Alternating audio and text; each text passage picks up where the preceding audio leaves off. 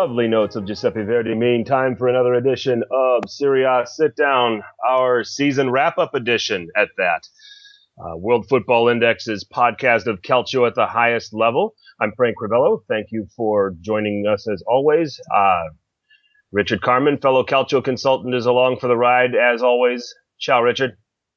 Ciao, Frank. How you doing? This bright and early in the morning. This is a different thing for us. Usually it's an evening and we're recording it and having a beer this morning. And now it's coffee and coffee. Yes. Maybe still trying to wake up, but anytime you talk Serie A Calcio, you get a little adrenaline boost, get you going. So all's well over here. How about yourself? Yeah, all is well. I'm trying to come down from that high of yesterday. What a day. Oof. Yeah, and you also I see you made the flight back after playing in goal for Sassuolo yesterday. You like that, didn't you?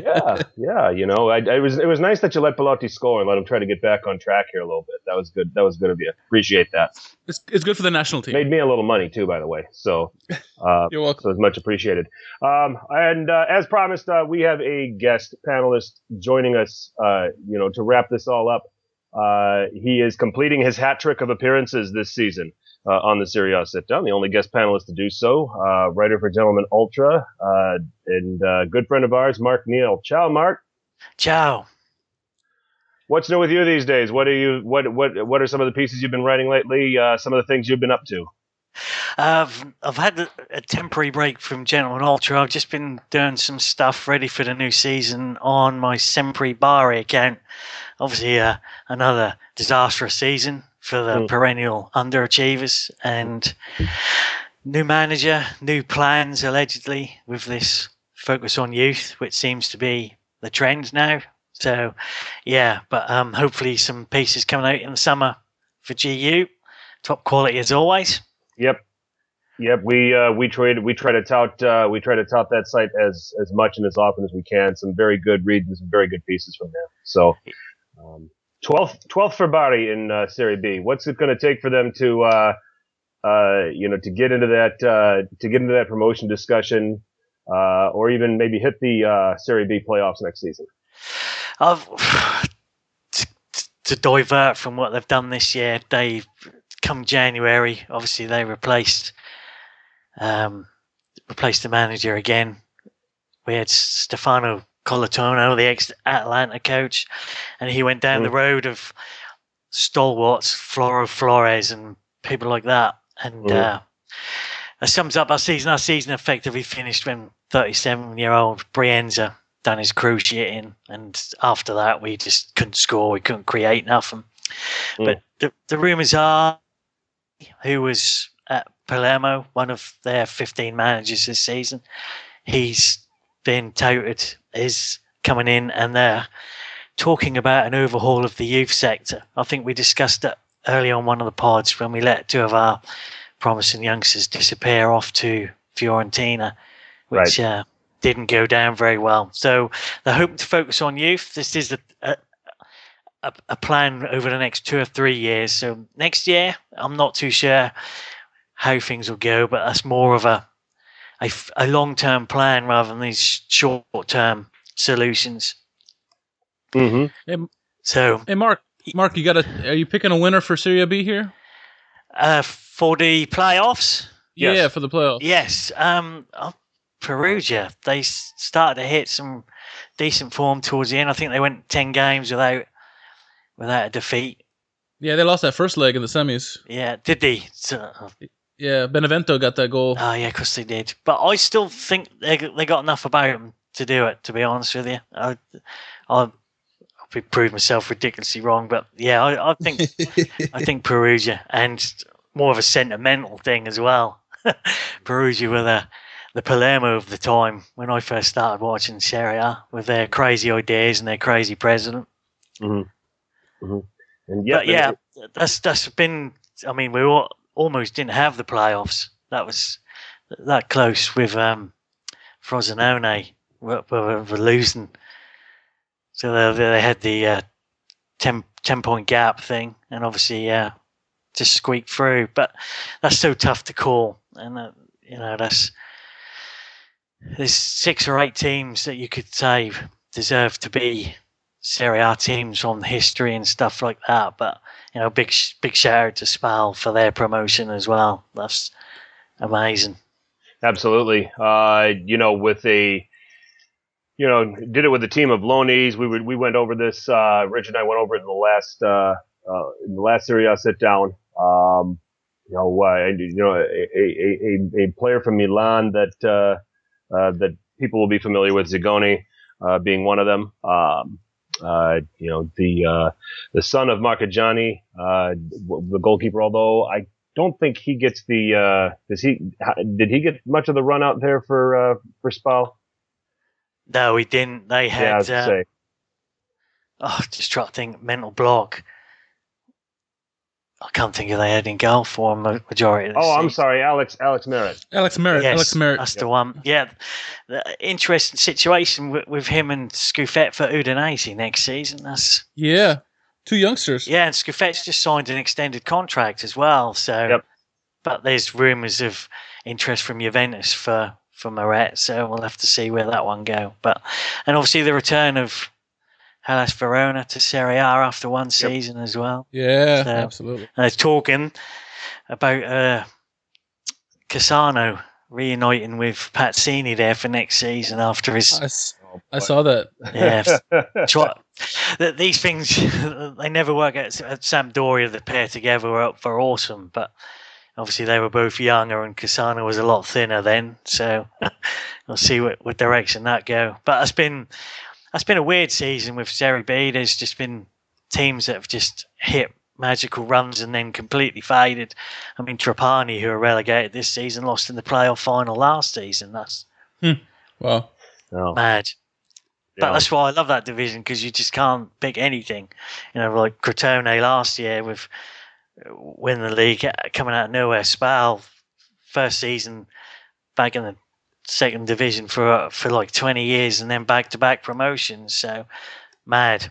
Yep, and we're certainly excited about seeing those teams next season, seeing what they can do. But let's talk about the league that they're going to be entering, Serie A. I had somebody on Twitter tell me that there was a disappointing season for Serie A all the way around. Said, yeah, not your father's Serie A, but just there's so many bad teams, all this other stuff. I said, I was close to saying, well, where's your pulse, man? So many great stories from this Serie A season. And we'll start with a quick wrap of match week 38.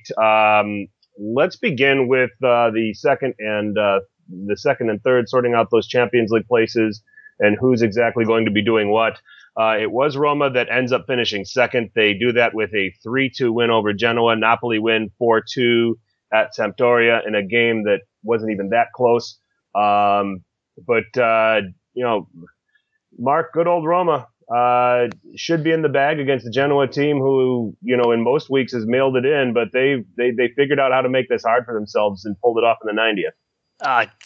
They're just the entertainment specialists or heart attack specialists, depending if you follow them or not. I followed some decent Roma fans on Twitter, and they were just saying, typical Roma. And then, was it the 92nd or 93rd minute, Perotti just... Yeah. People who lambasted him quite a bit this season, and pops up with that goal. But, the race between them and Napoli was just brilliant, highly entertaining all season. And Richard, Roma 87 points, Napoli 86 points. We're talking about points that would win you a title any other season. I know. I mean, both teams had fantastic seasons, but that juggernaut that is Juventus, they were just so hard to catch. I was watching the game, and my worry was Genoa was giving them a good fight. And I'm thinking Spalletti's not going to let Totti go on the pitch because he wants to win the game. I'm like, oh please! But finally, in the 54th minute, he came in. But yeah, I mean, any other season, if Juventus wasn't in this league, 87 points or 86 points would win the league. But this season, with Juventus playing as well as they are, 86 and 87 just not going to do it, which is amazing to say because any other year they would have won it.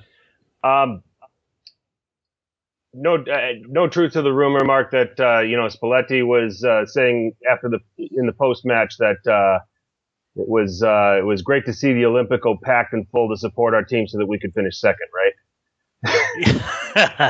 If anybody says that as a manager, then they need a serious look at. You just, you intend to win. Everybody says the same thing. You intend to win everything when you start out of the season. But unfortunately, there is this club called Juventus that have just steamrolled everyone. But, yeah. I mean, I think the future's, regardless of whether Spalletti goes or not, the future's bright for Roma. Now they've got the majority of the stadium issues out. Mm-hmm. And everybody seems to be falling on that path now. Even teams like Cagliari and Ascoli are all looking to build their own stadiums and to be sustainable. But yeah, the Roma, I mean, that was so emotional. If you were there, that must be unbelievable. But I think I said on Twitter, I sat there, and I'm no Roma fan by any stretch of imagination, but there was tears in my eyes because for a lot of us, that there's only fondness remaining from that golden period. Mm-hmm. That's but I mean, to be fair, in a couple of his previous appearances, he did look like a 40-year-old man on a football pitch. So I have some sympathy with Spalletti on that one. Yep. And I argued that in my cultural consultant blog that this isn't Luciano Spalletti's job to make sure that Francesco Totti gets a farewell tour. It's Luciano Spalletti's job to make sure Roma finish second and are straight into the Champions League group stage next season. Let's talk about this. Let's talk about Francesco Totti because obviously, as you mentioned, very emotional scenes at the Olimpico after the match. A very, very tasteful send-off, for one of the, legends, not just of Roma, but also for Italy. Give the listeners, Mark, I'll come back to you, your favorite Francesco Totti memory. Oh, that's I've so many. I watched him from young, but there was the goal. I think that was against Barcelona in the Champions League, like a sort of semi-bicycle kick that was, just exploded out of nowhere. That was, but there's been so many. But that was my favourite goal from him. At European football level, it was superb. That's it, and his goal scoring record as well is not a true out and out striker. He's played so much of his time, obviously got deeper and deeper as he's got older, but he always was the quintessential number 10. And I think it's like 256 goals he scored. That's regardless if you played for 25 years as a number 10, that's phenomenal. But yeah, I think he's a Roma legend more than an Italian legend, I think. Yep. So hard to pick a favorite moment. Richard, how about you? Your favorite Totti moment? My favorite Totti moment was, I think it was against Sampdoria, when he's on the left wing, gets a long cross, and he's at an angle where there's no reason he should be shooting, especially with his left foot on the left flank, and he shoots a rocket into the net. I'm like, how did he just score that goal? It was ridiculous. I mean, out of midair, he volleyed it and into the corner. I'm like, what? How did that just happen? Yeah, that was my favorite moment. That was probably like 5 years ago or so, or maybe a little bit more. But yeah, what a fantastic goal! Just Totti, the skills galore. Yep. I'm gonna go with his performances at Euro 2000 for Italy. For me. I remember, watching him play. I mean, it was sadly, I saw him play in quite a few Serie A games leading up to that, but it was my first time where I actually sat and watched Francesco Totti play, and he played for playing for the Azzurri there at Euro 2000, the run they made to the final. And, we talked about that Italy being a real team, getting to the final and playing a defensive style. Euro 2000, by the way, was one of my favorite international tournaments. But Totti's performances were so underrated when you look at it. And I think I want to say he scored 2 goals. I know he scored against Belgium, and I think he scored again against Romania, but it was also what he did off the ball. He was in the number 10 role, in that Catenaccio system of Dino Zoff. He had 3 center backs. And then the conflict with forcing Del Piero in there, and watching the drop off in creativity, because it was not a very good tournament for Alessandro Del Piero. 2 clear-cut chances in the final aside. But I know I still have nightmares about those. But some of the things he did in that tournament, I think that's when he made that leap to being a world-class player. I think the talent was always there, but I think that Euro 2000 for me was the springboard where you started remembering who Francesco Totti was. Yeah, I think obviously in any situation you get people, what has he won? What has he won? But I think you get to a point where he's still won a Scudetto, more than some players have ever won. But I mean, you could see what that meant to him and the fans, to be adored like that by, that's got to be worth a couple of trophies on its own. Yes, you could argue that the season's been slightly derailed, slightly with this farewell tour scenario, but I mean, he was. I said yesterday on Twitter, when Serie A in the 90s was unmatchable, he stood out, and that to me says everything. Absolutely. A legend. One of these that like I said, had a great Euro 2000. Featured in the World Cup winning team in 2006. He started quite a few of the games if he didn't start all of them. I know he started the final.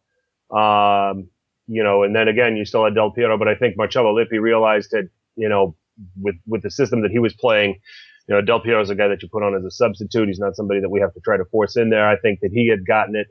But that's another discussion. But the thing that I think we can conclude about Francesco Totti, and this was being discussed on the network that carries Serie A here in the United States, beIN Sports, with the landscape of football now, with transfer fees, with players moving clubs, there's never going to be another Francesco Totti again. And I think that was significant in all of this. I grew up in Rome's his city. I mean, he's known Roma all his life. Grew up in Roma, that's the team he played for. He came up as a youth, came up as a player. His entire career, that's all he's known. Constantly turning down offers to go, play for other clubs. Roma was his life. I think, the Romans live vicariously through this man, Richard. Absolutely. I mean, he means so much to the city. He's such a cult hero in Rome. I mean, everything he does, the city lives and breathes through him. I mean, they could just follow him on the paparazzi watching him, and they take joy just watching him walk around the city and whatnot. I mean, and his goals, his games. I mean, everything he does for the city is all passion, his heart. I mean, like Mark was saying, he was born in the city. That's all the city he's known. And the city really truly embraces him as their own, and it's just a marvel to see. You don't see that anymore. A hometown boy who becomes a legend at his hometown city, and the fans just adore him. It's just fantastic to see. I wish I was living in Rome to be witness to all of this, but we have to watch it from overseas here. Mm-hmm. Absolutely. Let's transition from Totti. It's kind of hard to, when you talk about the legend that he is, to another striker on Roma who was the Capocannoniere winner, Edin Dzeko. Yes, 29 goals on the season. It did turn into a little bit of a race. I mean, the main stage of these two teams, Roma and Napoli playing at the same time, was for second, but the Capocannoniere was very much on the line. It ended with Edin Dzeko scoring one. It ended with Dries Mertens scoring one. So in the end, Edin Dzeko is the Capocannoniere on 29 goals. And in the end, Mark, deserving winner. And what a turnaround after last season. Yeah, I wonder what the odds were on him being that at the beginning of the season. I mean, he's still culpable to the odd glaring miss, but he's done brilliantly this season. And yeah, if you finish the top scorer, then you fully deserve it. No matter how many chances you've missed, at the end of the day, I think strikers and goalkeepers are so analysed for their mistakes and their misses. But yeah, I'm pleased for him. Like I said, he took the chance to go there. It was initially a loan. I think he was there for it from Man City, and then made the move permanent and reaped the rewards. I mean, I think Spalletti takes credit for that as well, because even last year when Dzeko was fairly horrendous, he was still, I've seen the real Dzeko in train, and that will come out. And this season, that, like I said, he still had the odd glare and miss, but it's still in the positions to finish. It's what a season for goals, just all the way. We had 6 players scoring 20 or more goals on the season. You had Dries Mertens go from being a 9 to being go from a winger to being a 9. Excuse me. Gonzalo Higuain turned it up and turned this into a race. An Italian emerged out of all of this, Andrea Bellotti, and what a season he had. Richard, 1,123 goals in Serie A this season. It is when in your life would you ever say between Serie A, Bundesliga, La Liga, Liga, and APL that Serie A would be the highest scoring league on the season? Never. You would wonder if the other leagues were even played this year. Serie A was never known as the goal scoring league. It was always defensive. And then when they did start scoring, it was just all like, yeah, it's okay, but it's boring and not many goals get scored. Blah blah blah blah blah. It's the highest scoring league in Europe. You can't say that anymore. It's the most exciting league. Now, is it as entertaining as maybe the Bundesliga? You could argue that.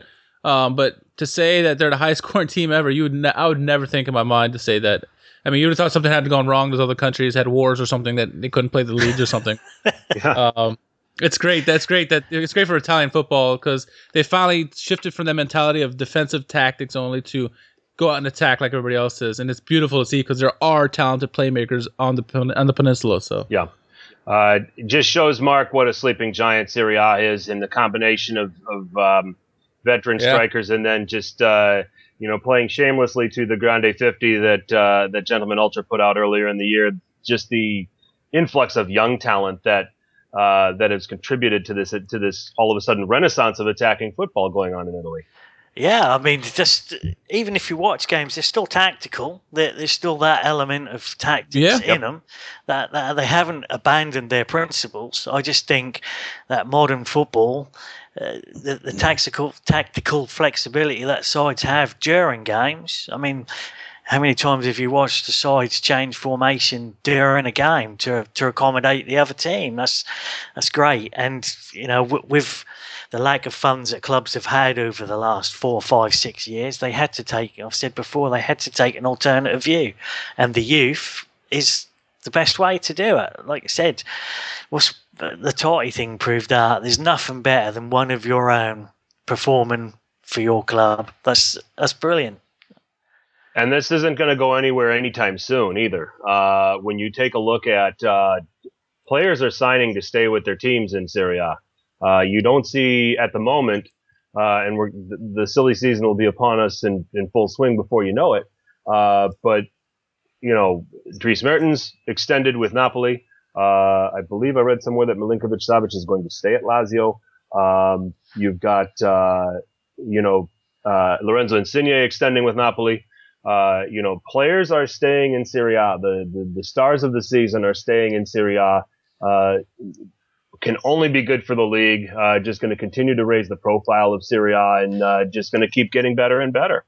I mean, you take the political aspects out of the transfer, but Higuain moving from one Italian club to another says everything.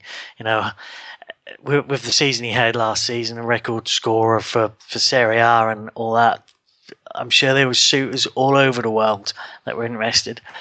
that said, you take the actual politics of what club he moved from and to, but the fact that he stayed in Serie A and again has performed high. Obviously, the expectations were massive, but he still performed well. And like you said, there's Dybala, I think, signed an extended contract earlier in the season. Totus, the hottest prospect in world football. There's the futures. I mean, this season's been fantastic. Yes, but I think this is sustainable and will be for the foreseeable future. Yep. Richard, do you agree? Springboard to even bigger and better things for Serie A on the way back. I think so. I think what you're going to see during this summer silly window is that players from outside of Italy are going to start coming to Italy, and more stars are going to start coming towards Italy, especially to the bigger clubs. Not that they got money, so that could only enhance the sport and bring it back to when it was at its glory days in the '90s. Where everybody wanted to be in Italy. So I can see that change coming. Speaking of changes, and on the topic, and Mark, I'll come back to you and get your opinion on this. It looks like Serie A is going to. They have a little bit of a restructuring of their match week schedule over the weekend. From the looks of it, it looks like they're now going to have what is by their standards an early game on Saturday. It's going to be 3:00 Italy time. It's 8:00 where I live on Saturday. Normally you would see a 6:00 game and then an 8:30 game on Saturday, but it looks like they're going to be putting more games on Saturday. They're also going to have 3 tiers of games on Sunday where they have the traditional Sunday 3:00 time, which it looks like I think the largest number of games will be in that slot, and then 6:00 Sunday, 8:30 Sunday. Aside from making this podcast and this job a real pain in the ass now for Richard and I, because I loved having the 6 games and having the multi-calcio here and being able to see scoring highlights as one game was going on and that sort of thing. But, spreading out the games could only be a good thing for Serie A, couldn't it? I think so. I think there's only 3 games on the traditional Sunday afternoon slot. I think that someone said you can watch 80% of the games if I put, when the schedule was put out and it was confirmed, I put, I'm getting divorced because there's no way she'll let me sit there and watch that amount of games over a weekend. I'm glad you said it. But, the brand of Serie A, we've all said that needs changing, that needs modernising to a certain aspect, and I think this is a great step forward. And I also read on Twitter as well that they're changing the TV. The TV rights deal is up for tender from season after next, and at the minute Sky Calcio you can watch every single game on that. I think they're doing away with that, sort of spread out amongst different stations and different organisations, which again takes away the monopoly, makes it available to more people. And I think that's good. That is a step forward. And some of the, on a sort of slightly off schooner, but some of the clubs now and their social media stuff has just been brilliant. Udinese have been excellent the last few weeks, considering how bad their team have been. But as for the TV deals, I think that's great. And especially if you're single, which I probably end up will be at this rate. I'm just going to see if Serie A can arrange to just mail me a nice package of highlights, and maybe I'll get away with watching a game or two. So yeah, the only thing I do hope is for people from overseas travelling to Italy to watch games that they're a little bit preemptive with announcing which game is being played when, because I've said before, sometimes it's 2 weeks before you travel. So to catch one game, you might have to travel on a Thursday and come home on a Tuesday. So if they can just preempt, which I know is difficult because they try and pick the top games of that weekend on who's where in the table, but that'd be my only thing. If the league can actually preempt the fixture list a bit earlier to aid people travelling, that would be perfect. But it's a step in the right direction, like I said, for definite. I know that American football here, National Football League, they do something similar to that with their schedule. Like, and Richard will know this. On Sunday night is supposed to be the marquee game. Right. And then what they do is they have the scheduled releases and they have preset what they have set up as their marquee game. And I think they've got up until about 2 weeks before that game week to flex what they call flex out of it, and put in a different game if they think it's got bigger implications for playoffs or something like that. So, or how teams are performing, yeah. Yeah. So, it won't be hard for them to do, if they're proactive about it. So, so hopefully, for the sake of fans that are going to be traveling and going to games, hopefully that they're able to stay on top of that and keep the schedule timely. So that it works for everybody. So, but yeah, that it is exciting. It will, to see the schedule spread out a little bit now. It'll make the job for the three of us a little tougher, but tougher for you. You'll have a lot of early mornings.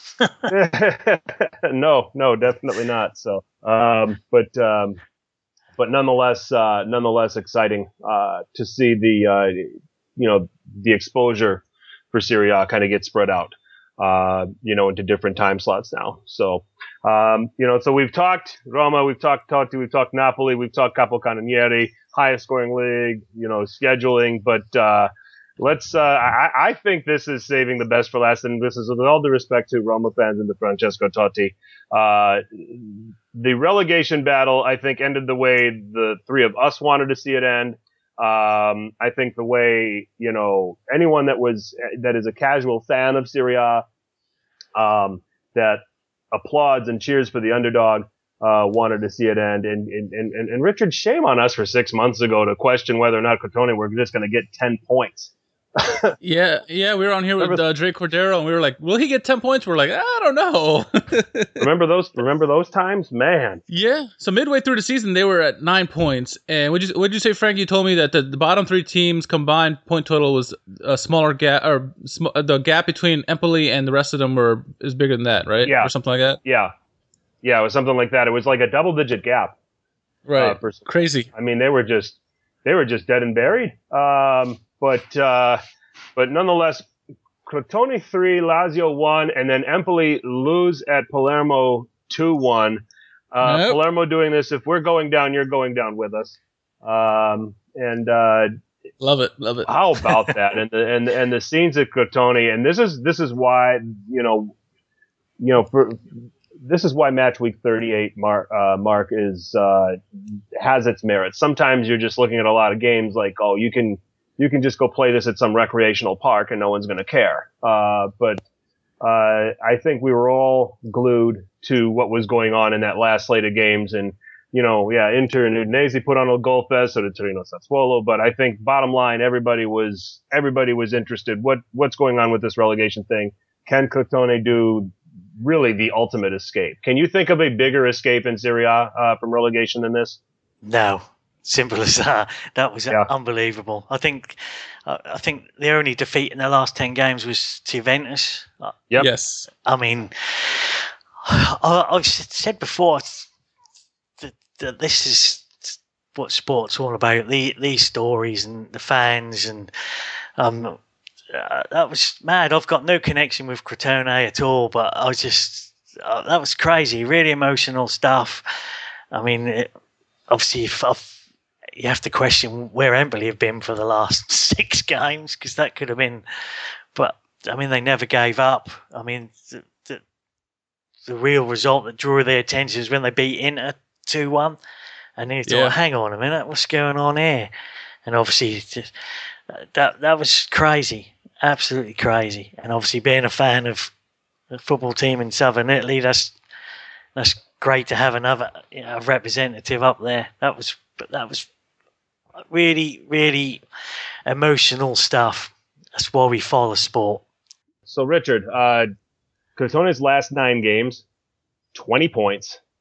If they had carried that form the entire season, they would have finished 4th and comfortably. Wow. They would have had 81 points. on the season. So,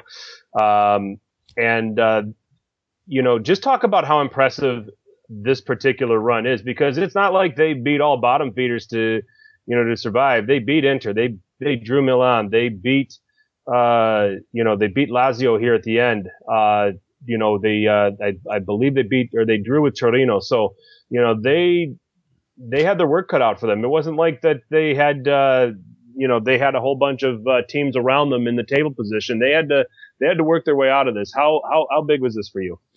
It was huge, because we said before this big run started that they would have to go on some kind of miraculous run to stay up, because with the teams they had in front of them, it was very small, 0% chance of staying up. You had the likes of Inter, Milan, like you said, Juventus, Lazio.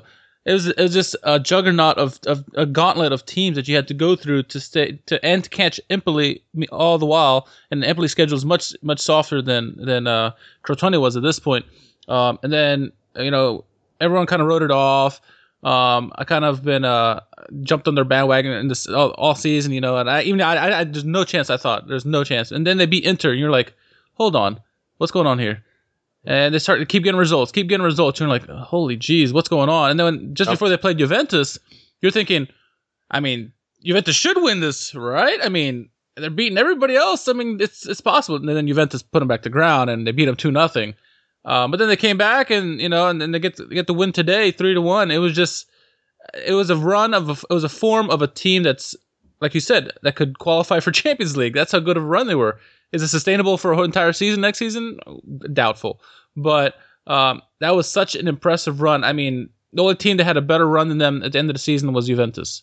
Yeah. That's saying something. It's just jaw dropping. What Crotone has accomplished. Congratulations to them. We're sorry. Shame on us for asking if Crotone was even going to get 10 points.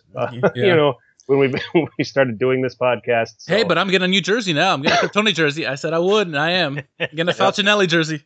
We gotta get that. Got to get a picture of you in that on Instagram. That's right. That's right. On the Serie A Sit on Instagram and Twitter accounts, and make sure that you back that up. So. You know what? And I'm actually in the middle of writing a Crotone article right now, and I was like, let me just hold off just in case they somehow win, and they won. So now I'm gonna have to completely change the ending now. Mark, let's put a bow on this match week 38 on this Serie A season before we start handing out some awards, for excellence and for dubiousness. So many storylines. If you had to pick a storyline of the season, what are you going with? Oh man, that's a real good question. I think I'll just have to go with the Crotone survival. I think that'd be.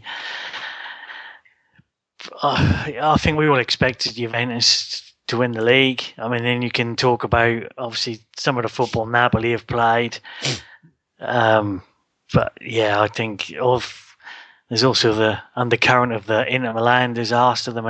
Both Milan clubs are not where they should be. But for me, just because finished the season on a feel-good factor for Crotone fans, obviously not Empoli fans, I think that's got to be my story of the season. I think. Yep. Richard, how about you? If there's a story of the season here for you, what are you going with? Mark got the let's do this. Mark got the Crotone one, so we've got to get that out because we can all gush over what Crotone did. It's an obvious, but pick another great storyline from this season. There's so many to choose from. Between Napoli and Roma, both nearly scoring 100 goals this season.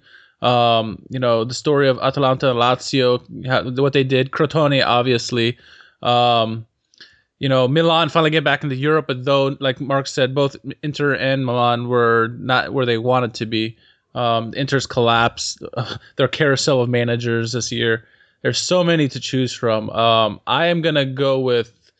Man, it's tough. I'm gonna say Atalanta. Lazio, yes, they were a good team. They finished ahead of Atalanta, but what Atalanta were able to do with the band of mischiefs that they have to get into fifth place, the job that Gasperini did with his men, and all these guys now are going to get big paychecks because of him and the work that their squad did. I mean, Papo Gomez having a miraculous of a season.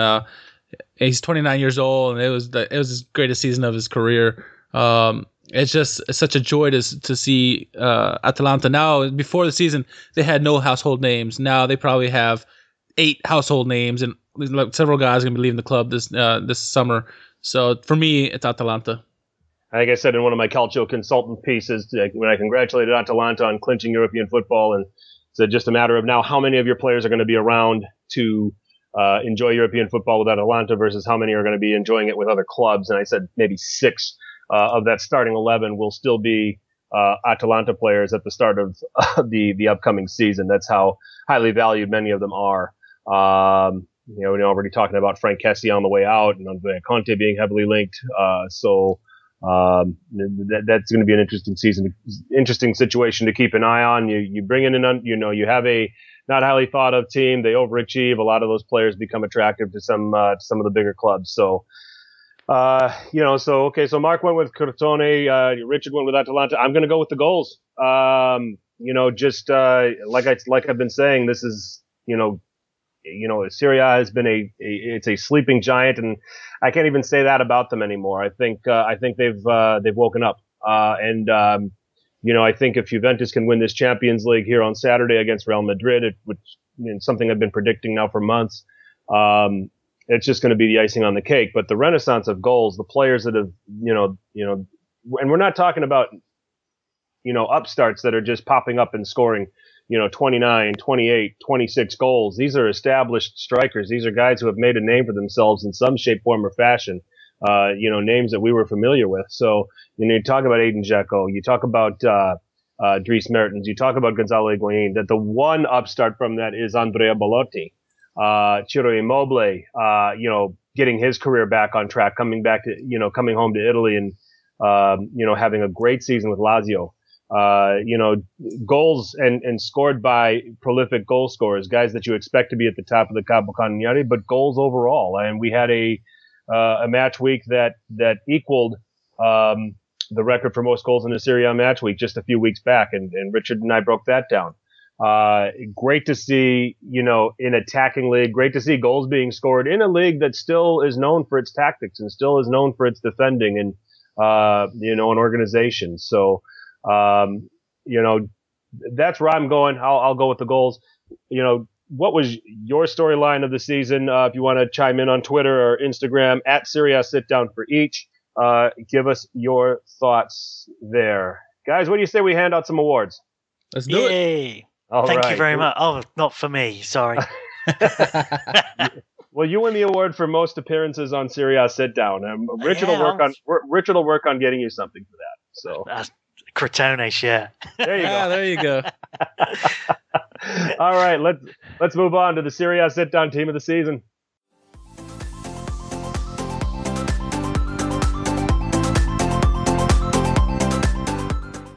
All right, gents, we spent the week hashing this out and agreed that 4-3-3 is a good system to go to. I know that the back three system is starting to get trendy and fashionable again, and we actually had that in our Squadra Finora back in March.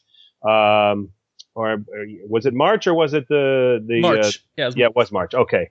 And actually, we might have done it on a couple occasions, but we have gone to a back four again, so we'll go through all of this and we'll do it by position groups, and we'll start with the goalkeeper, and we'll just call him our goalkeeper of the season, Gianluigi Donnarumma of AC Milan. Mark, I mentioned I did a Juventus Who's the MVP blog on my Calcio Consultant site for World Football Index. The comment that I made is that as great as Gianluigi Buffon is, and maybe for me, the greatest goalkeeper of all time, Neto did play a fair amount of games and played a fair amount of minutes, 675 to be exact. That's, 7.5 games, and he only conceded 2 goals in that space. So you can argue that anybody could play in goal for Juventus. You could also suggest that Gigi Donnarumma probably meant about 12 points to Milan this season. Without doubt, I think some of the saves, some of the I'd say defenders loosely, in front of Donnarumma this season. I mean, his age, everything you take into consideration. And like you said in your piece, Neto only conceded 2 goals in 7.5 games. And you look at what defenders Juventus have got. I think Rossi suffered a symptomatic thing when he was at Milan. He was a highly rated goalkeeper, but with the defenders he had in front of him, he sort of underlooked. And I think sometimes you forget how good Buffon is, but consistently called into action and the saves he's pulled off, it could only be Donnarumma. Yep. Richard, you're good. Obviously, you're a Milanista, so you're good with this, right? Yeah, I'm good with it. I mean, like Mark was saying, Donnarumma had shit in front of him, and he was responsible for at least 12 points.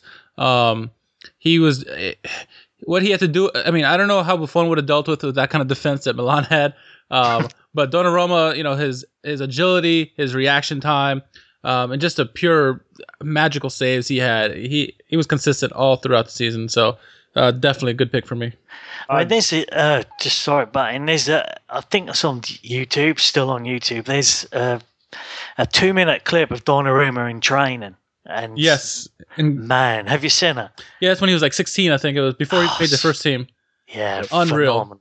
Absolutely unreal. He's a phenomenon, and as obviously you two are as Milan fans, he's got to be top priority for a renewal. Absolutely. If they don't, they're crazy.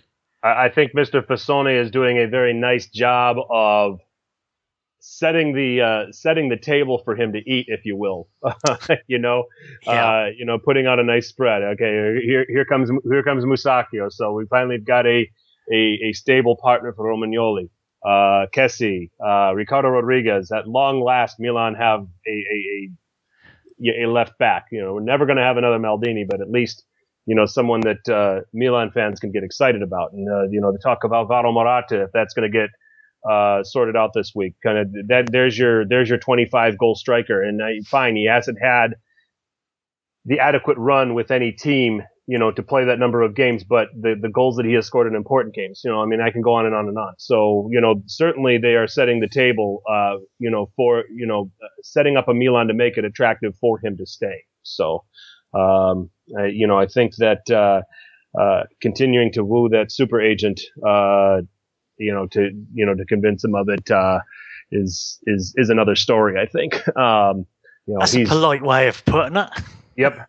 I think that's, it's probably the most polite way I could be about it. But yeah, if it was any other agent, my guess is that a deal would be done already. But, on the one end, you can hate Mino Raiola. On the other end, you've got to admire, hey, he gets the money for his clients, and he gets the money for himself. So,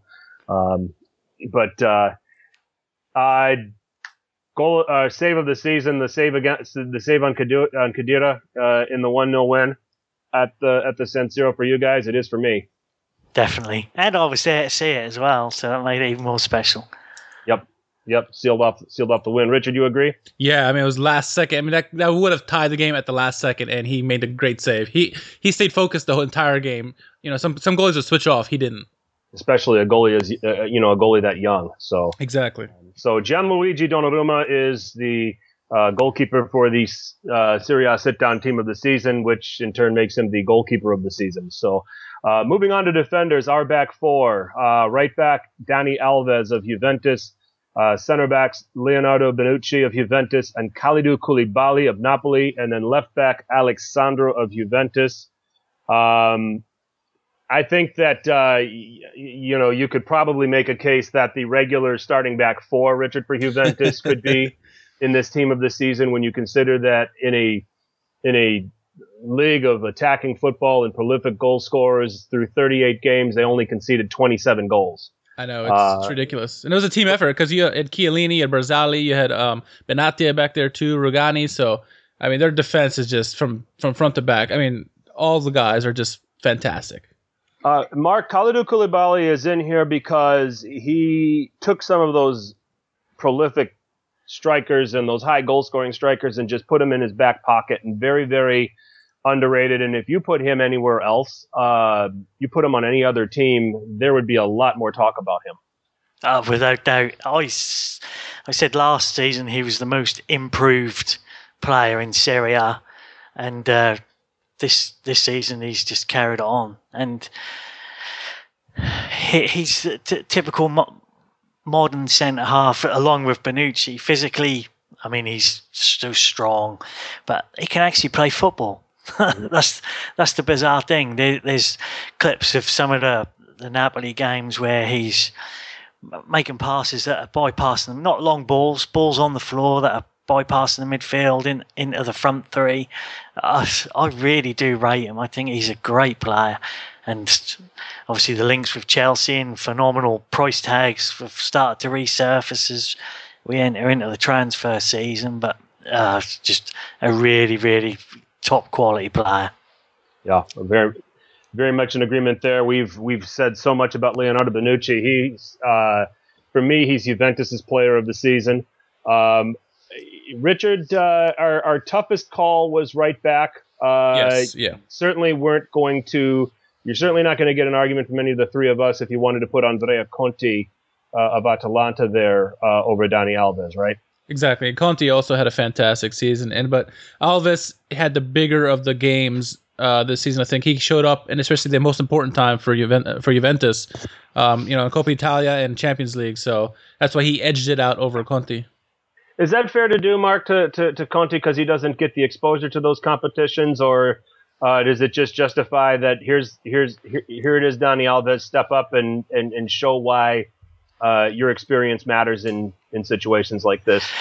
I think so. I think Dani Alves has been there and done it, and it's up to Conti to put himself in a position to go there and do it, which he has started to this season.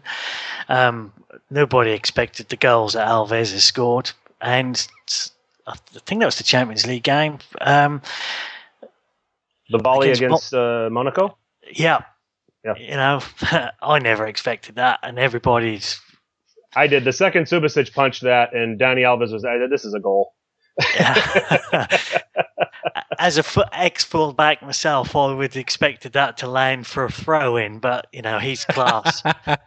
he is class, and I think he does deserve it because, consistently playing at the top level, and he came to Juventus, I don't know why he came there, but he's proved his worth. And like I said, he's been part of that defence. He's conceded less than a goal a game in the league. Yeah.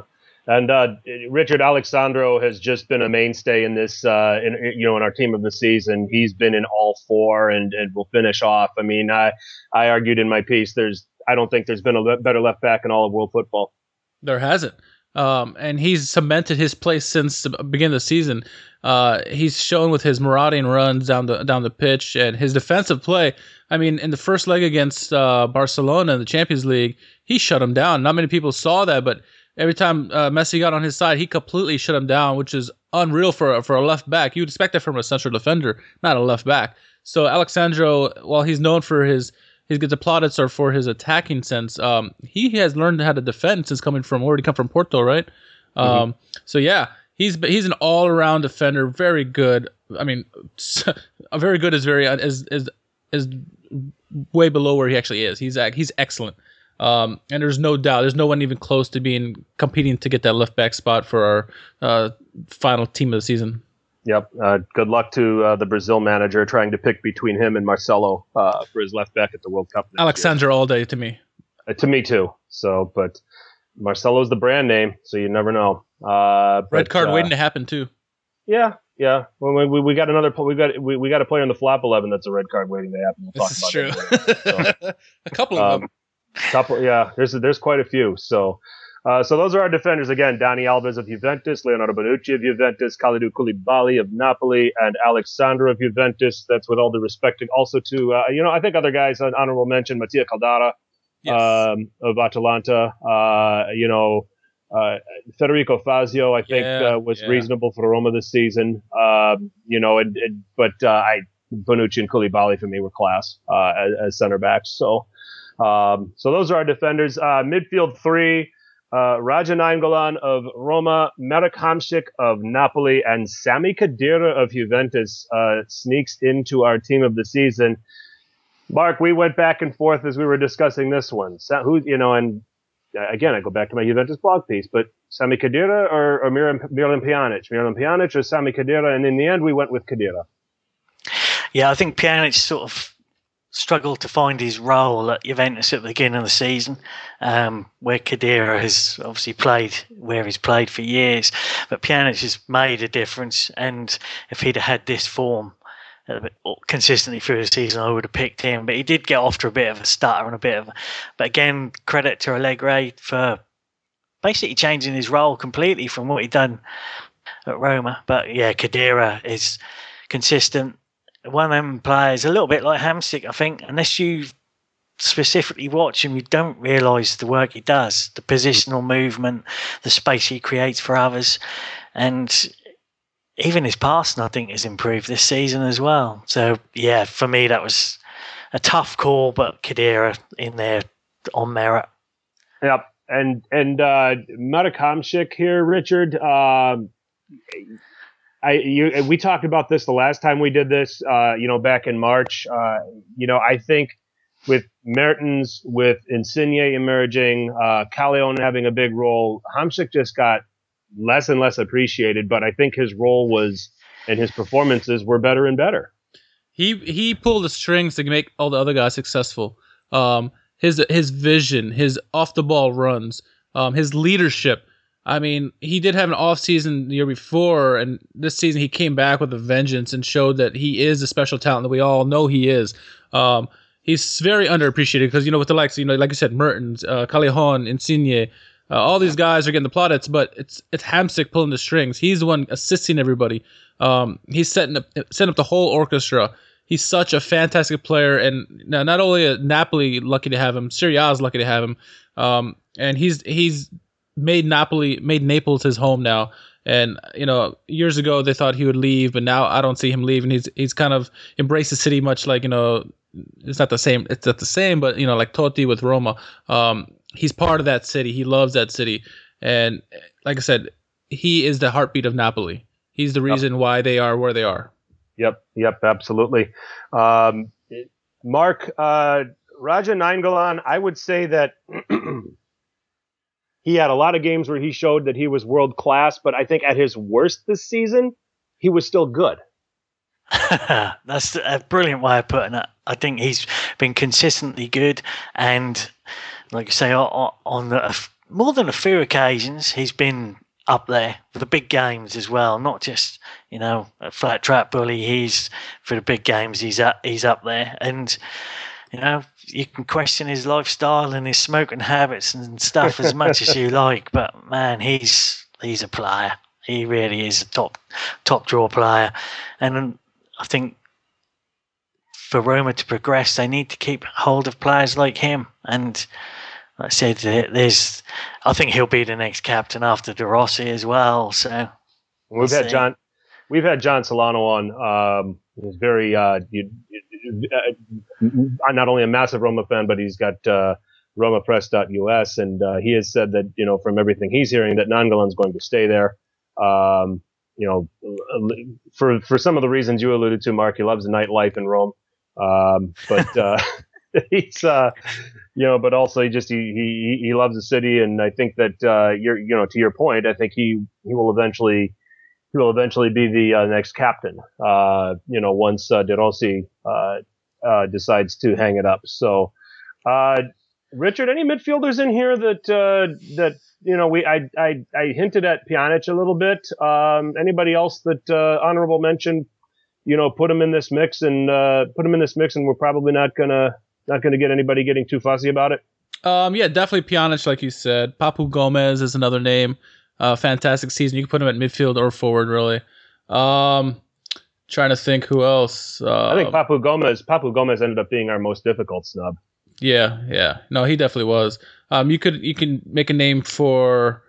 Trying to think here. Put me on the spot here. Salaba. He's more of a winger, an attacker. Yep. But yeah, I mean, there's several guys. I mean, if you look at anyway, you could say Kessie had a pretty good season. The Atalanta midfield was pretty solid all year. Lazio, Bilia, Milinkovic Savic. Yep. Those are names that had fantastic seasons as well.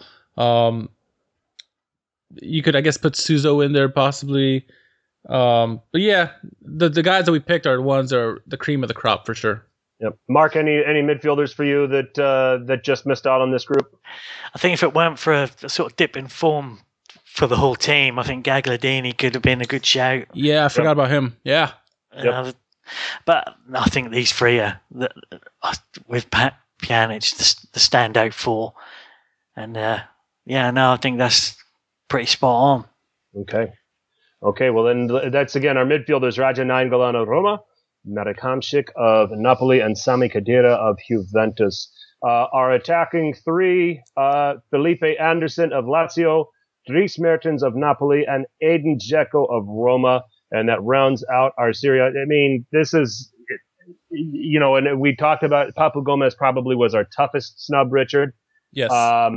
But Felipe Anderson and why he, give the listeners why he makes this team. And for people who don't know Felipe Anderson, he's almost like a trequartista. He controls the play so well. He's good coming back on defense, but his attacking sense is fantastic. His vision, some of the passes he's made this season to set up Ciro Immobile and Keita Balde have been fantastic, and he can score as well.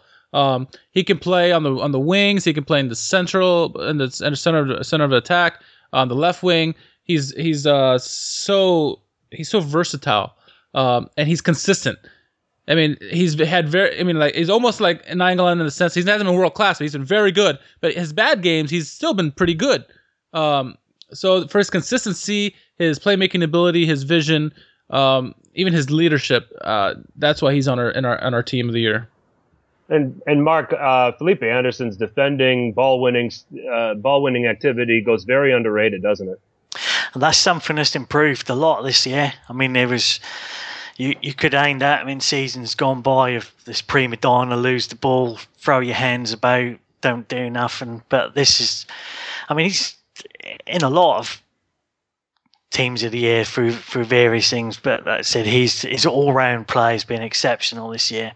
I think, I think he was disturbed a little bit last year with the transfer rumours and the Manchester United thing and all this stuff, but this year, and you've got to give Inzaghi some credit for that as well. He's moulded him into a really, really, really good player. Hopefully the one that we all expected to see a couple of years ago. And we didn't talk about him when we talked Capocannoniere, Mark, but Dries Mertens to go from winger to false nine after the Arkadiusz Milik injury, and just to flourish the way he did. I can't say I've seen, until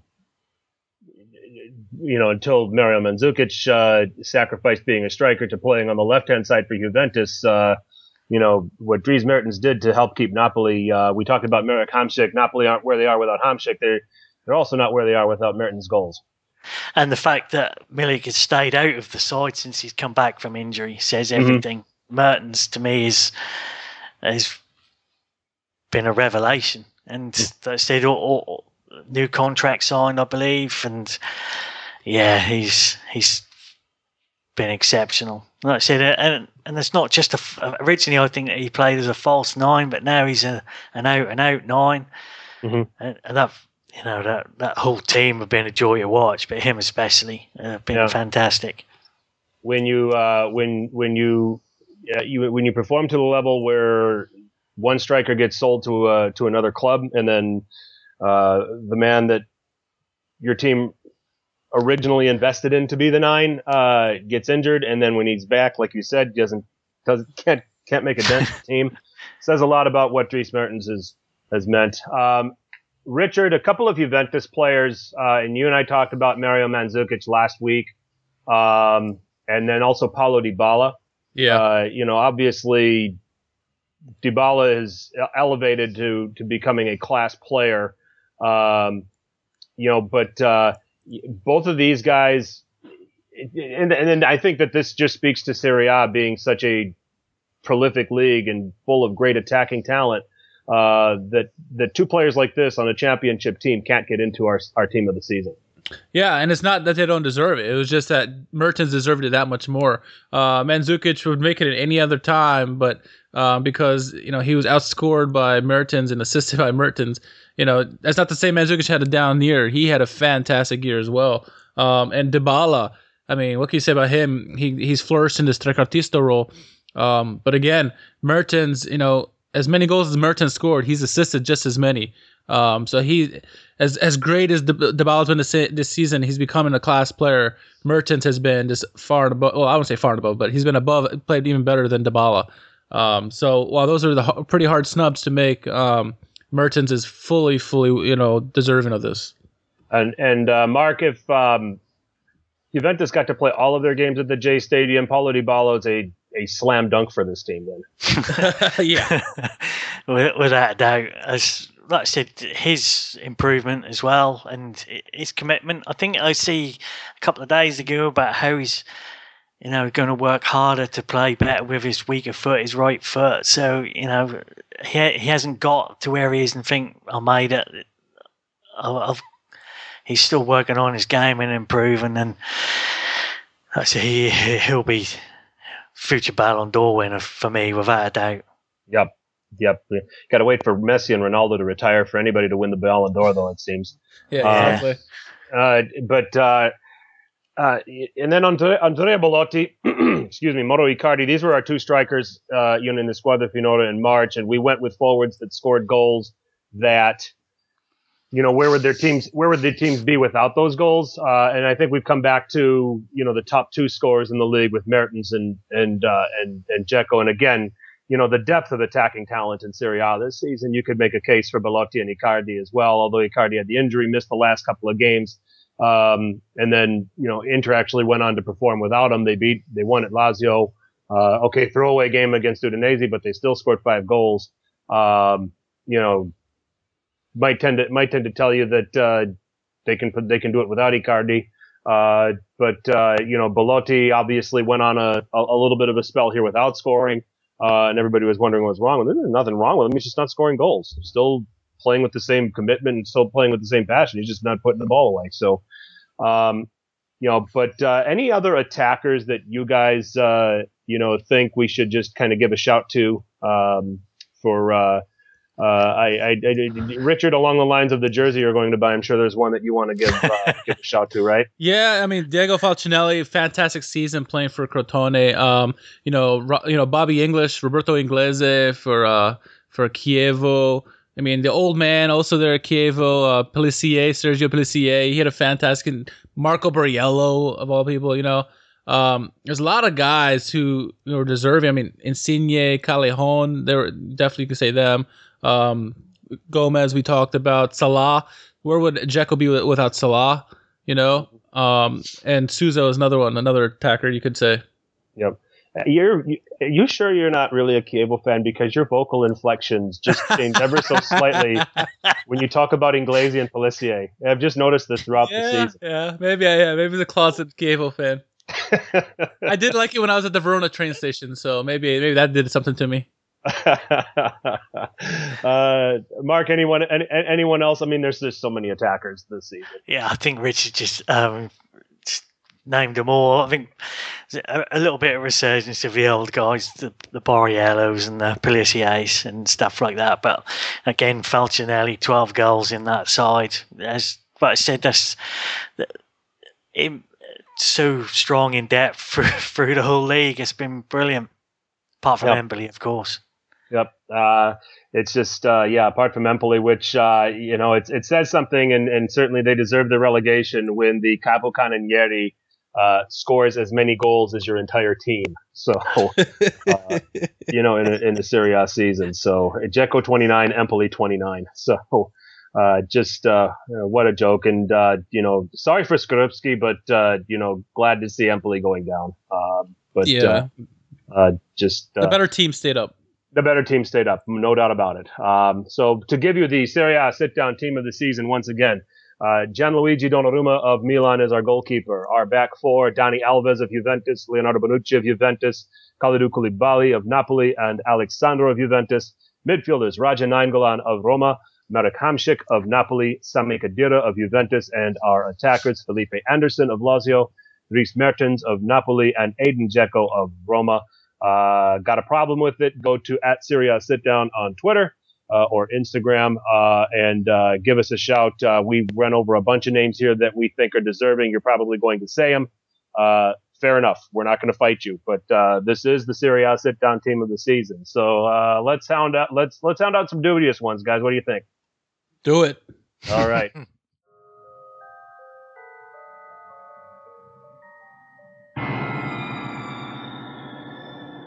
So by the sound of that transition music, we're about to get into our flop 11. Richard changed it up.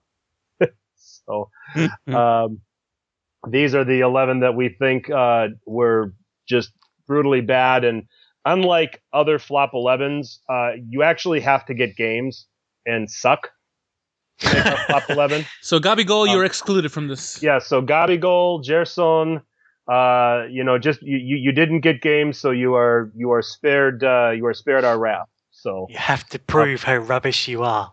That's right. That's right. Mark's point. Absolutely. You have to earn it. Yep. Just leave your stench on the pitch and do it multiple times. So we went 4-4-2 for our flop 11, and the sooner we get through this, the better, I think, for everybody involved. Goalkeeper Josip Posovic of Palermo. It says a lot when you're rated and you're playing for a team doomed to relegation and you get benched. And then our back four is a very naughty one. Mauricio Isla of Cagliari, Eduardo Goldanega of Palermo, Gabriele Paletta of AC Milan, and Cristiano Biraghi of Pescara. Mark, the goalkeeper and the defenders, we can't get any worse than that, can we? No. I mean, you've got a record breaker in Paletta for the most red cards in the season, or joint with 5 red cards. He's been a disaster. Isla, you would expect to have performed a lot better in that Cagliari side, but I mean, for me, the goalkeeper for Palermo was just, let's see, you get benched for being woeful, and somehow they managed to find someone slightly worse than you, and you come back and you perform even worse than you did before. That's amazing. Incredible. Richard Paletta is Argentinian for red card now, it turns out. Apparently, yeah. What a joke of a player. I mean, it started out the season so fantastic and then went to shit. I mean, as many games as we said, Donnarumma has saved Milan. He's cost Milan this many games. Paletta has. I mean, it's stupid fouls. I mean, when you already have a yellow card, you should think, okay, maybe I should be a little more cautious on how I tackle people. Nope, not him. That means he has to amp it up and get even a stupider foul to get kicked out of the game. I mean, and the last game of the season showed it right there. That he cost the team 3 points right there. It was this reckless play. Milan needs to do away with him because he's costing them too many points. When you get that many red cards, you're hurting the team more than anything else. And we talked about Donnarumma getting Milan 12 points this season. Paletta's probably cost the team somewhere in that neighborhood between 10 and 12 points. So 5 games, that might have been 15 points there if they lost all those. Yeah, indeed. So, and again, to Mark's point, Isla should be a better player than this. He's an international. He's a Chilean international. Starts it right back there, but he, yellow card after yellow card for him this season. Goldanega got the most appearances for a very bad Palermo defense. And then, of course, Pescara conceding 81 goals on the season, and Cristiano Biraghi, the combination of being part of that defense and also being a yellow card magnet himself. It's a microcosm of what Pescara was this season, unfortunately. So kind of hard to find anybody else to be this goalkeeper in back four. So, midfielders, Lucas Ocampos of Milan and Genoa, the man that nobody seems to love except for his girlfriend. Simone Padoin of Cagliari, Bruno Henrique of Palermo, and Asani Dius of Empoli.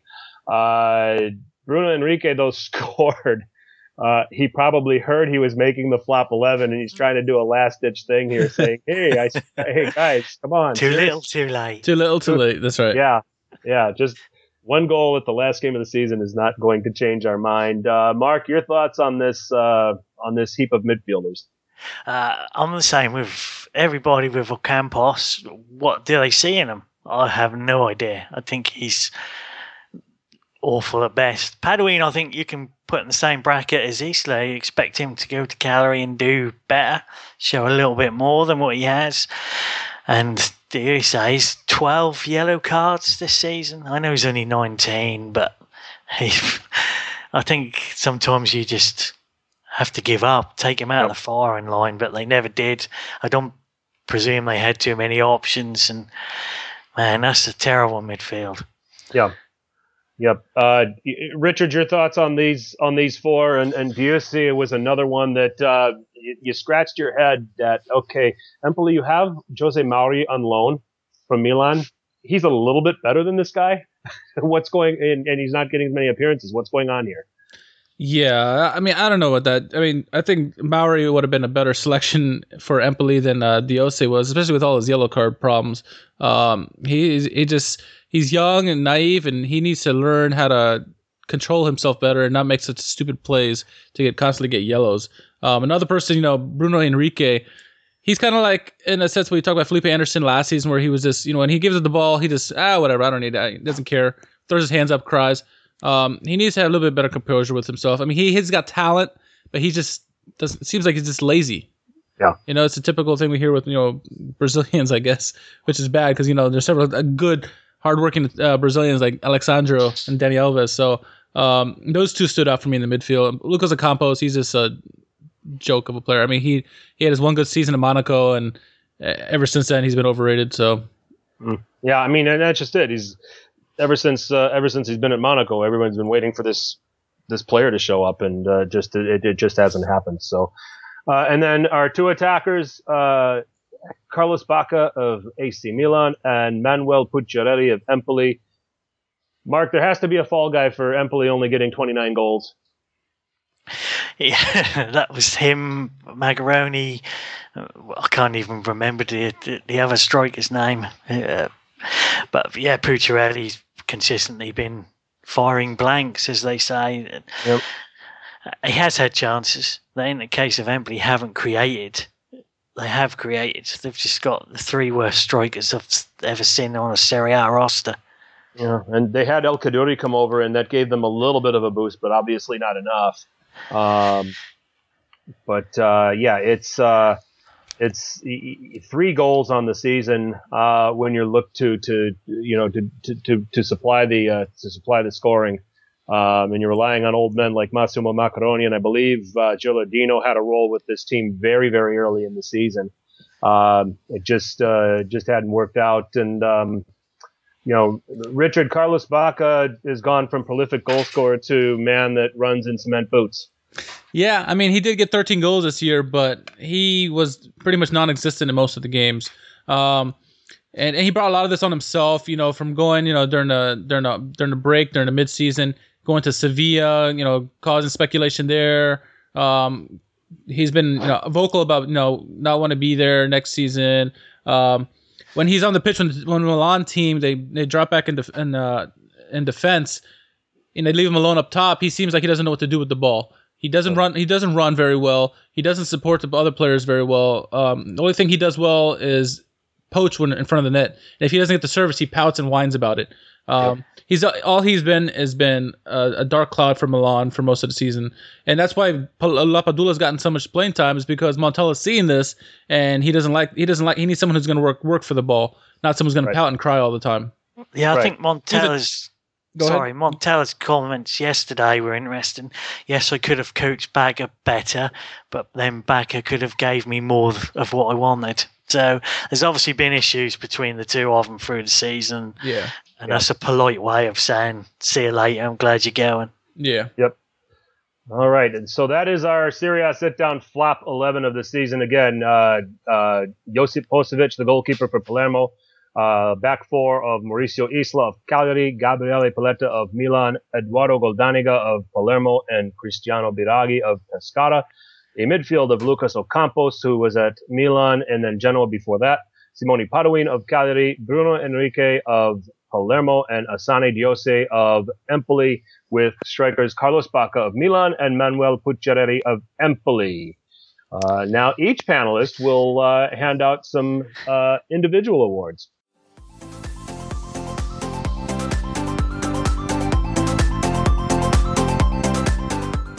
And let's start with we're all gonna go individually and give our manager of the season. And Richard, I'm going to start with you. Your manager of the season is and why?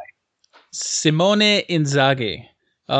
When he was first hired, he was just an afterthought because of Bielsa left, and people weren't sure really how he was going to do with the team. He's created a very good squad in Lazio. He's gotten Keita Bale to step up. Ciro Immobile having a resurgence of a season. Milinkovic-Savic stepped to the front. Likas Bilia. It goes on and on and on. This Lazio team, despite what happened yesterday, are a very, very good team. They end up getting Champions League qualification. Well, not Champions League qualification, Europa League. So the team it's a very good, fun team. They nearly won the Coppa Italia, except they run to the buzzsaw that was Juventus. But the work that Inzaghi has done, both corralling all those egos and getting them to play as a team, but also to build the tactical sense that his team has had throughout the season, it's without a shadow of doubt for me, manager of the year. Okay, Mark, your manager of the season is who and why? Gasperini at Atalanta, just for the phenomenal season they've had, qualification for Europe. The important thing to me as well, obviously there'll be an exodus next year, but he signed a new contract, so he's obviously aware of what's coming next year. So I don't think this is a flash in the pan. I think obviously Atlanta's academy is well renowned for churning out top quality players. But yeah, for me, he's manager of the season. Great shouts for both of them. Since you guys each picked, I could break the tie, but I'm gonna go with one that I think is getting a little underappreciated here. Somebody that I went to bat for. Pioli? In a previous blog. No, not Pioli. I'm gonna go out in left field on this one, and I'm going to give my manager of the season to Luciano Spalletti of Roma. Why? 87 points, highest point total Roma's ever gotten, having to do it while fighting off Napoli to keep the automatic Champions League place. Forcing Juventus to get to clinch this Scudetto at week 37, when I think the rest of us were saying that this was going to be done by match week 29 or 30, dealing with the Francesco Totti distraction, and dealing with it perfectly, in my opinion. He's 40, he sits. We're playing these guys, and we're trying to get as many points possible, trying to get into that automatic Champions League group stage. No doubt, Simone Inzaghi was excellent at Lazio, and again, Gasperini, phenomenal at Atalanta. But what Luciano Spalletti did managing Roma, with what he had to put up with, I mean, and you put the cameras on him, he never looked happy about it. but I'll rate him as my manager of the season. And I thought about this for a long time, but it's like, look what he's done with a lot of the distractions that he's had to, that he's had to deal with. Got him to second and got him to 87 points with one team breathing on his neck and still trying to pursue the other. Very impressive. Very impressive for me to see that happen. So Richard says it's Simone Inzaghi. Mark says it's Gasperini. I say it's Luciano Spalletti. So those are our managers of the season. All right. Breakthrough player of the season. Mark, your breakthrough player of the season is who and why? My breakthrough player of the season is Patrick Schick at Sampdoria. Nice. Nice. Undertaker super sub to begin with came on, changed the game, and then with Sampdoria dipping for injuries, I think he picked the mantle up quite well. And interest from Juventus circulating at the minute proves what an impact he's had on the season. But yeah, he's my breakthrough player of the season. Excellent. Richard, your breakthrough player of the season is who and why? It was tough. I wanted to go with a certain Italian who plays in Torino, but I think I've leaned now towards Suso Fernandez of AC Milan. He always had the potential. He never got the playing time. And then, he started out the season really well, and then Jack Bonaventura went out with injury, and he stepped up and led the team offensively. And he became a threat, and everyone started noticing. The team started doubling him. Juventus was doubling him. That shows you how much respect they had for him. With that lethal left foot, his free kicks, his passing ability. So he stepped up, became a leader for Milan, and someone they could count on week in, week out. Unlike Baca, who was not that guy. So Suso Fernandez for AC Milan for me. Okay. My breakthrough player of the season is Papu Gomez of Atalanta. Hard to call a 29 going on 30-year-old player a breakthrough player of the season, but every bit as instrumental to Atalanta's success and their fourth place finish in Serie A as anyone else they had. The creative spark to this team, scoring, assisting, you name it. Just a great player to watch, and getting a well-deserved call-up to the Argentina national team as a result. Whether he gets into that team for either of the qualifiers is another story. He probably won't with what Argentina has to pick from. But nonetheless, certainly when your national team coach is even taking notice, it says something about you. So my breakthrough player of the season, Papu Gomez of Atalanta. Good with that one, guys? Yeah. Oh, yeah. Okay. All right. So again, that was Richard. Your breakthrough player of the season was Suso.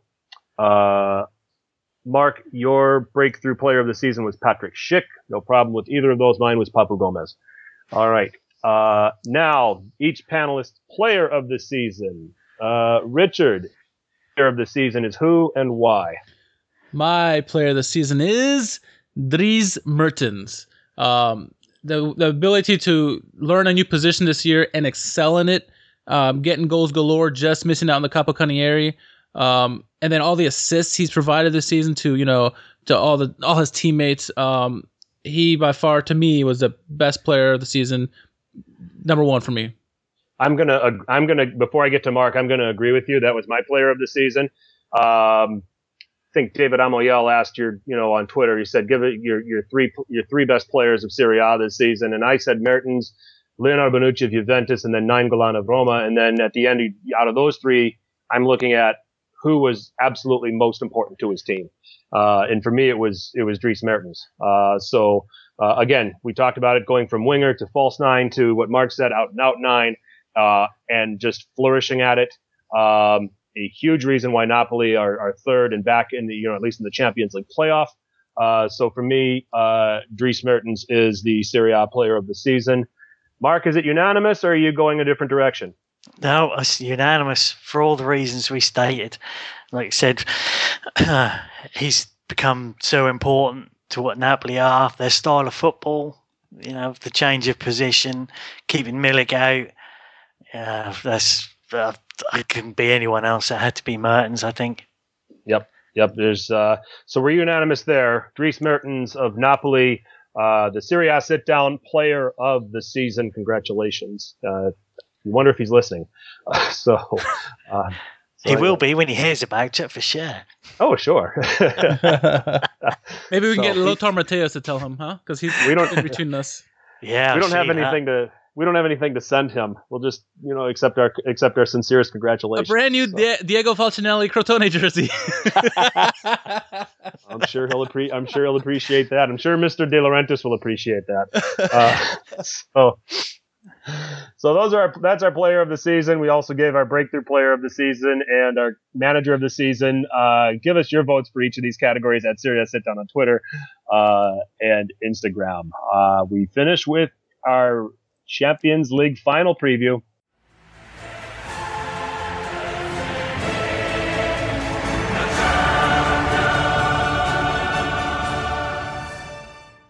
The big one, Saturday, June 3rd, Cardiff, Wales, Juventus and Real Madrid. Fino alla fine, it's time. All of the buzz phrases for the old lady.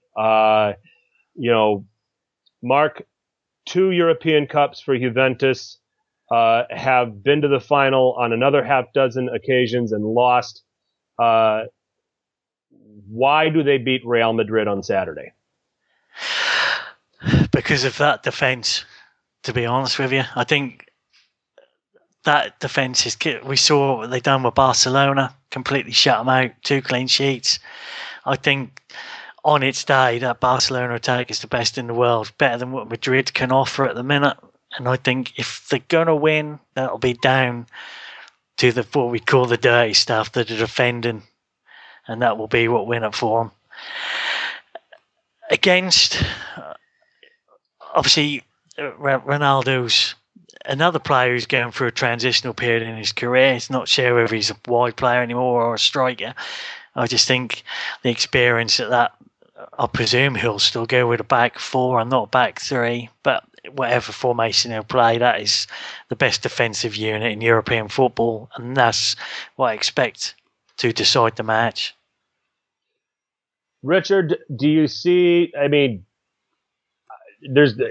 Mark says these things, obviously, clearly the best defense in the world, but not going to be, this isn't going to be Catenaccio on Saturday. They're going to set things up maybe middle third of the pitch. They're going to confront them a little higher, especially with some of those Real Madrid defenders. I don't find them to be the most technical on the ball. No, they're definitely not. That's a clear advantage for Juventus.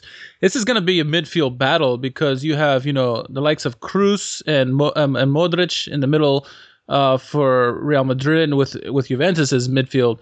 That's where it's going to be won. Now the question is, how does Max Allegri set up? Does he set up in a 3-5-2, clog that middle, or does he go with the 4-2-3-1? Either way, I think it's Juventus are going to be. Yes, they're going to set up tactically, defensively, but they're going to counterattack like crazy. When you have Dybala leading the charge, Khedira, Pjanic, and Mandzukic, his hard work rate, Cuadrado, they're very much going to be attacking, and it's going to be the game's going to be won in the midfield, I believe. And if Juventus can clog it up and control the play, that's going to bode dangerous for Real Madrid, because once they get to that the back 4 of Real Madrid. They're not even close to being as good as Juventus. Real Madrid have the advantage where they have a little bit taller guys. They can have better leaping ability from the back, but that's on set pieces is going to be dangerous. Especially with Ronaldo out there. He's been playing. He's been a 10 pretty much all Champions League. So it's if Juventus can win that midfield, I think they're going to win this match. And don't underrate. Yeah, let me just jump in. You talked about Kroos and Modric. Don't underrate Casemiro's role. Yes, in that Real Madrid team either. He blows a lot of things up, but he also can create some problems going forward. Mark, what were you going to say? Yeah, I pinpointed the defence is the key. I don't expect the Juventus to roll up and play Catenaccio. Yep. I just think that's with Bonucci as well. You've also got a springboard of attack from defence, but I think I also think Cuadrado important with the fullbacks from Madrid doing what they do. There's space galore behind them. Obviously, I don't expect the 2 of them to stand up there and wait for balls to be fed to them. Their defensive work will be important. But yeah, I think the Madrid pedigree in the Champions League is something you can't ignore, unfortunately. Yeah, it's it's going to be interesting. For me, where you're going to get Real Madrid is going to be on their right-hand side. Carvajal's been out. He won't play Saturday, and Danilo has not really convinced, in his stead. That's where you have somebody working like a Mandzukic.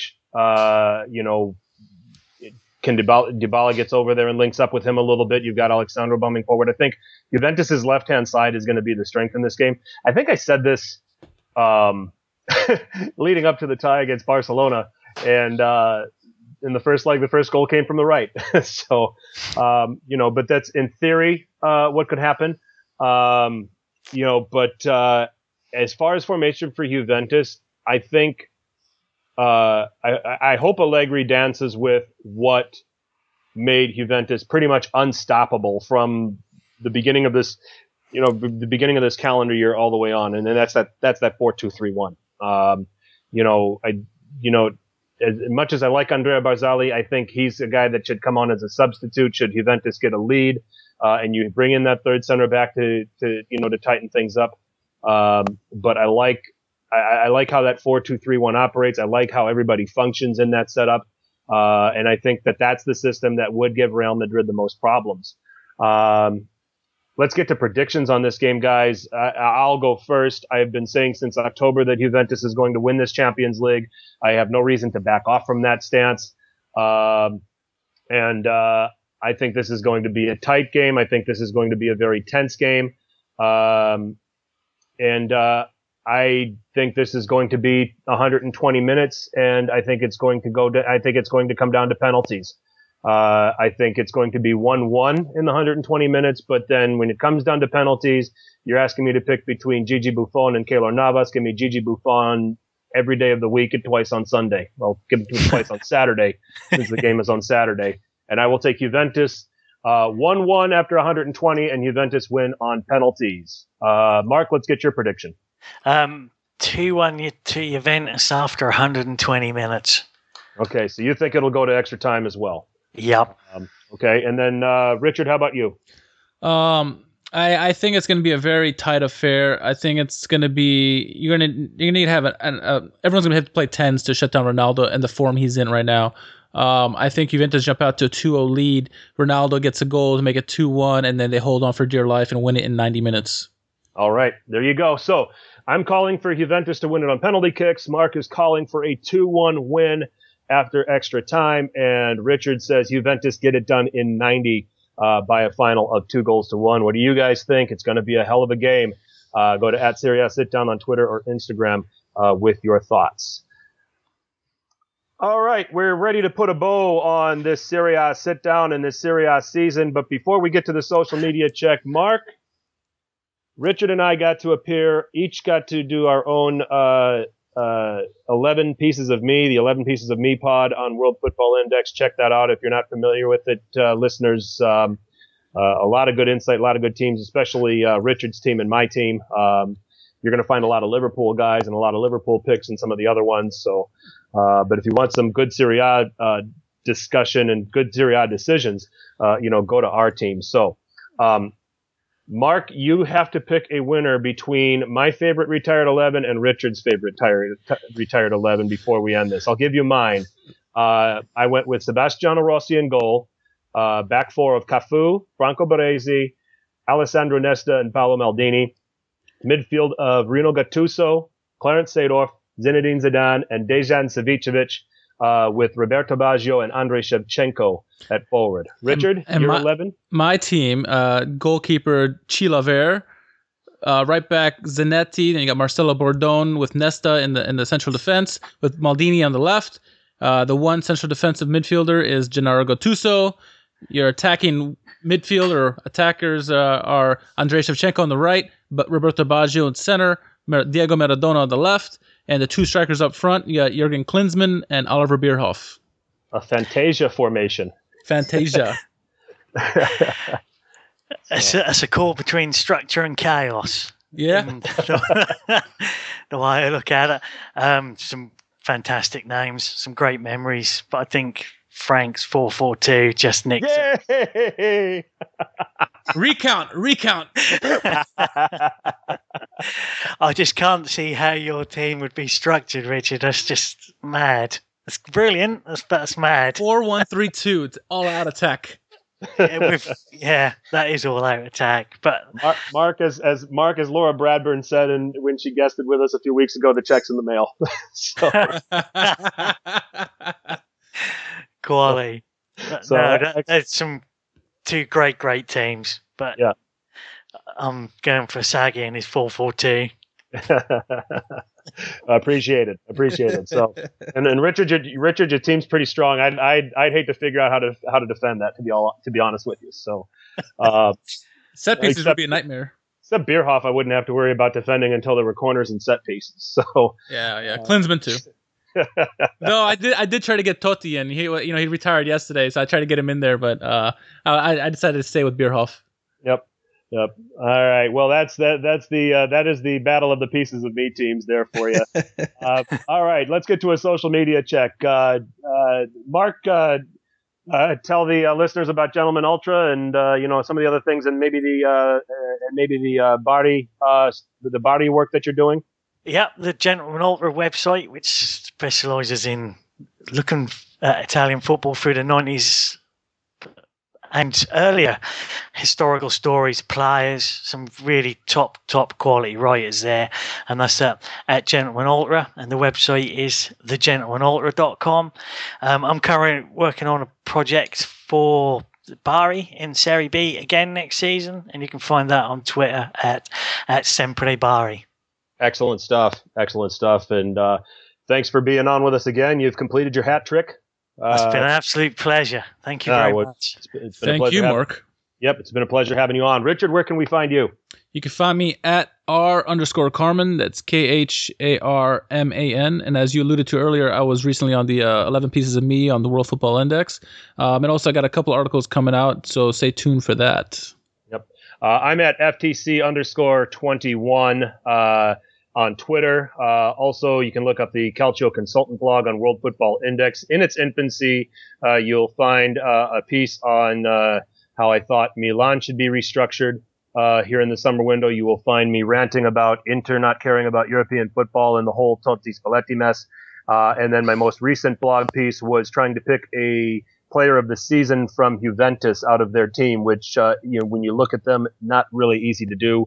I'll be sending out another piece or two here this week. Do look out for that. I will give you the Calcio Consultants team of the season. It might match the Serie A sit-downs. I might change a player or two. You'll just have to read, won't you? And then also hopefully be able to find some time to throw a Champions League preview up there as well. So so you can also go to @Serie A Sit-Down on Twitter or Instagram. Give us your thoughts. It's been a great season. It's been great covering Serie A. We will be on. I think we won't be on weekly throughout the summer, but we will try to pop up and do a couple here. Richard, am I right? Yeah, we'll do some. Okay. Yeah, we'll obviously have some season previews once we get into August. And some other things. But we thank you all for your loyalty. We thank you for listening to us. Be sure to continue to tell your paisans about us if you want to relive some moments. All of our podcasts are available on SoundCloud, iTunes, and Stitcher Radio. Thanks for your loyalty to us. Thanks for listening. Be sure to tell your paisans about us. Ciao.